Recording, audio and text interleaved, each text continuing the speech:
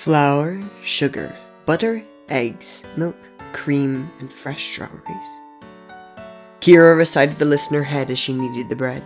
The things she always seemed to use faster than even her most generous predictions. Strawberries, cream, milk, eggs, sugar, butter, and flour.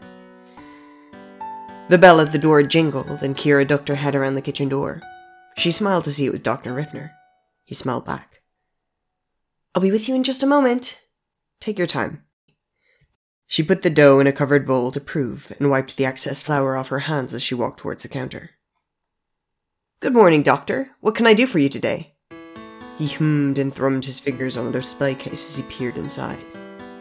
I don't know. Something romantic?" The last word came out as a squeak, and Kira's smile crinkled her eyes. She touched her necklace. "Have you any news for me, Doctor?" Well... His ears went red. "Tell you what, I bit my cheek the other day, and it still feels a bit out of sorts. I will give you these macarons. There are 8 flavors in here, including 2 with flowers I grew myself. If that doesn't scream romance, I don't know what will. In return, do you promise to give me every fluffy little detail while you're looking in my mouth? Let's say Tuesday at 3 o'clock. His smile was a mote embarrassed, but he readily agreed. The bread was still proofing. Kira took out the eggs and stand mixer and began preparing meringues. She thought about piping rose and strawberry filling into the shells. Fresh strawberries, eggs, butter, sugar, cream, and milk. And she would have to make more macarons. Though not urgently, there was still 1 box left. The bell rang again. Kira ducked her head out. It was one of the kids from the house beside hers, the ones that did internet videos. He was gasping in breaths like a man drowning and had to stop and lean against the door. Suddenly, she was back to her youth. That day, hungry. So hungry, it felt like a hole inside her, eating her stomach, her intestines, and across from her a boy. The one she had sworn to care for, to protect, his bright eyes dulled, gasping like a man drowned, but not for air. "Do you have a long stand? It's urgent." She blinked herself back to the present, fiddling with her necklace. Flour, butter, sugar, fresh strawberries. It took an extra moment to process what he was asking, but when she did, she giggled. "Oh dear. Who asked you for that?" He swallowed. "Jake." "And why did Jake think you could find it here?" "I don't know, it's for like cakes or something, right?" There was a white-knuckle panic about him that caught her off guard. Her smile faltered.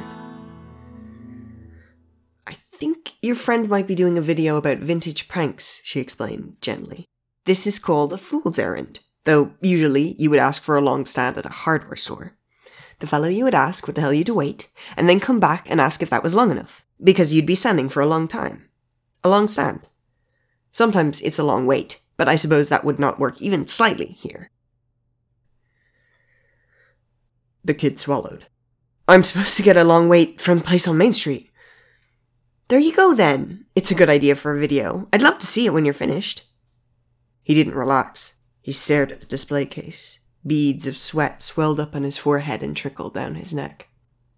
He looked up at her with a quiet kind of desperation. "I need a long stand," he whispered. She opened her mouth, not really sure how else to explain it. He did remind her of Michael, her brother. They didn't look alike, not really, but it was there in the square of his shoulders, and the way determination set his jaw. "Are they filming now?" she asked. "I don't know. Don't look! If they are, don't look!" "Okay," she said softly. "Okay, tell you what. I'm going to work on the meringues I've got in the kitchen.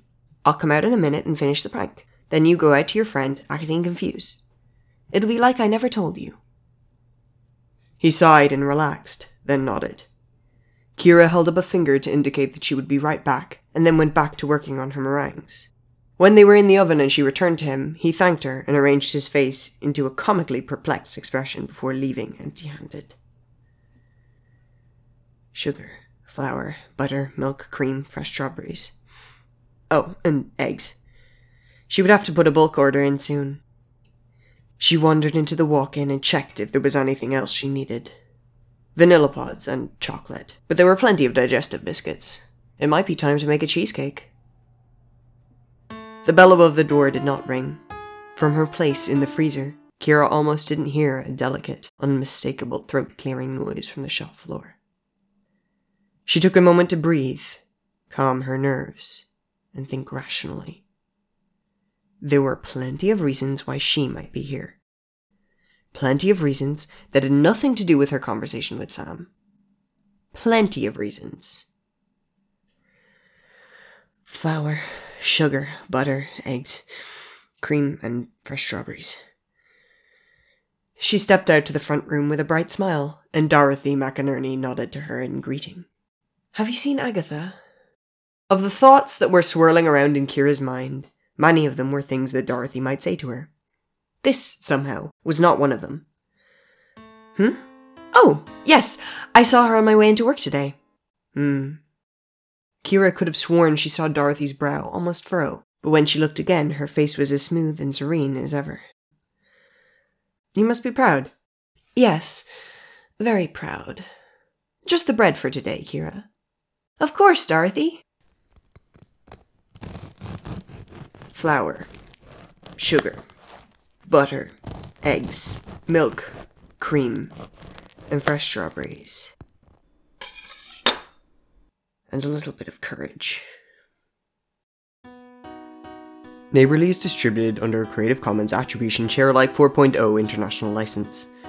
Three Customers at the Sweet Tooth Bakery was written by Matthew O.K. Smith and soundscape by Matthew O.K. Smith with dialogue editing by Kirsty Robson, music by Alex Schwartz and art by Claudia Appelard. The narrator is voiced by Matthew O.K. Smith. Neighbourly has been nominated for 3 categories in the finals of the 2021 Audioverse Awards. Voting is open right now on audioverseawards.net and will stay open until New Year's of 2022. You can vote for us in the Storyteller of a New Production, New Story-Based Production, and Writing of a New Production categories, and we sincerely hope you will.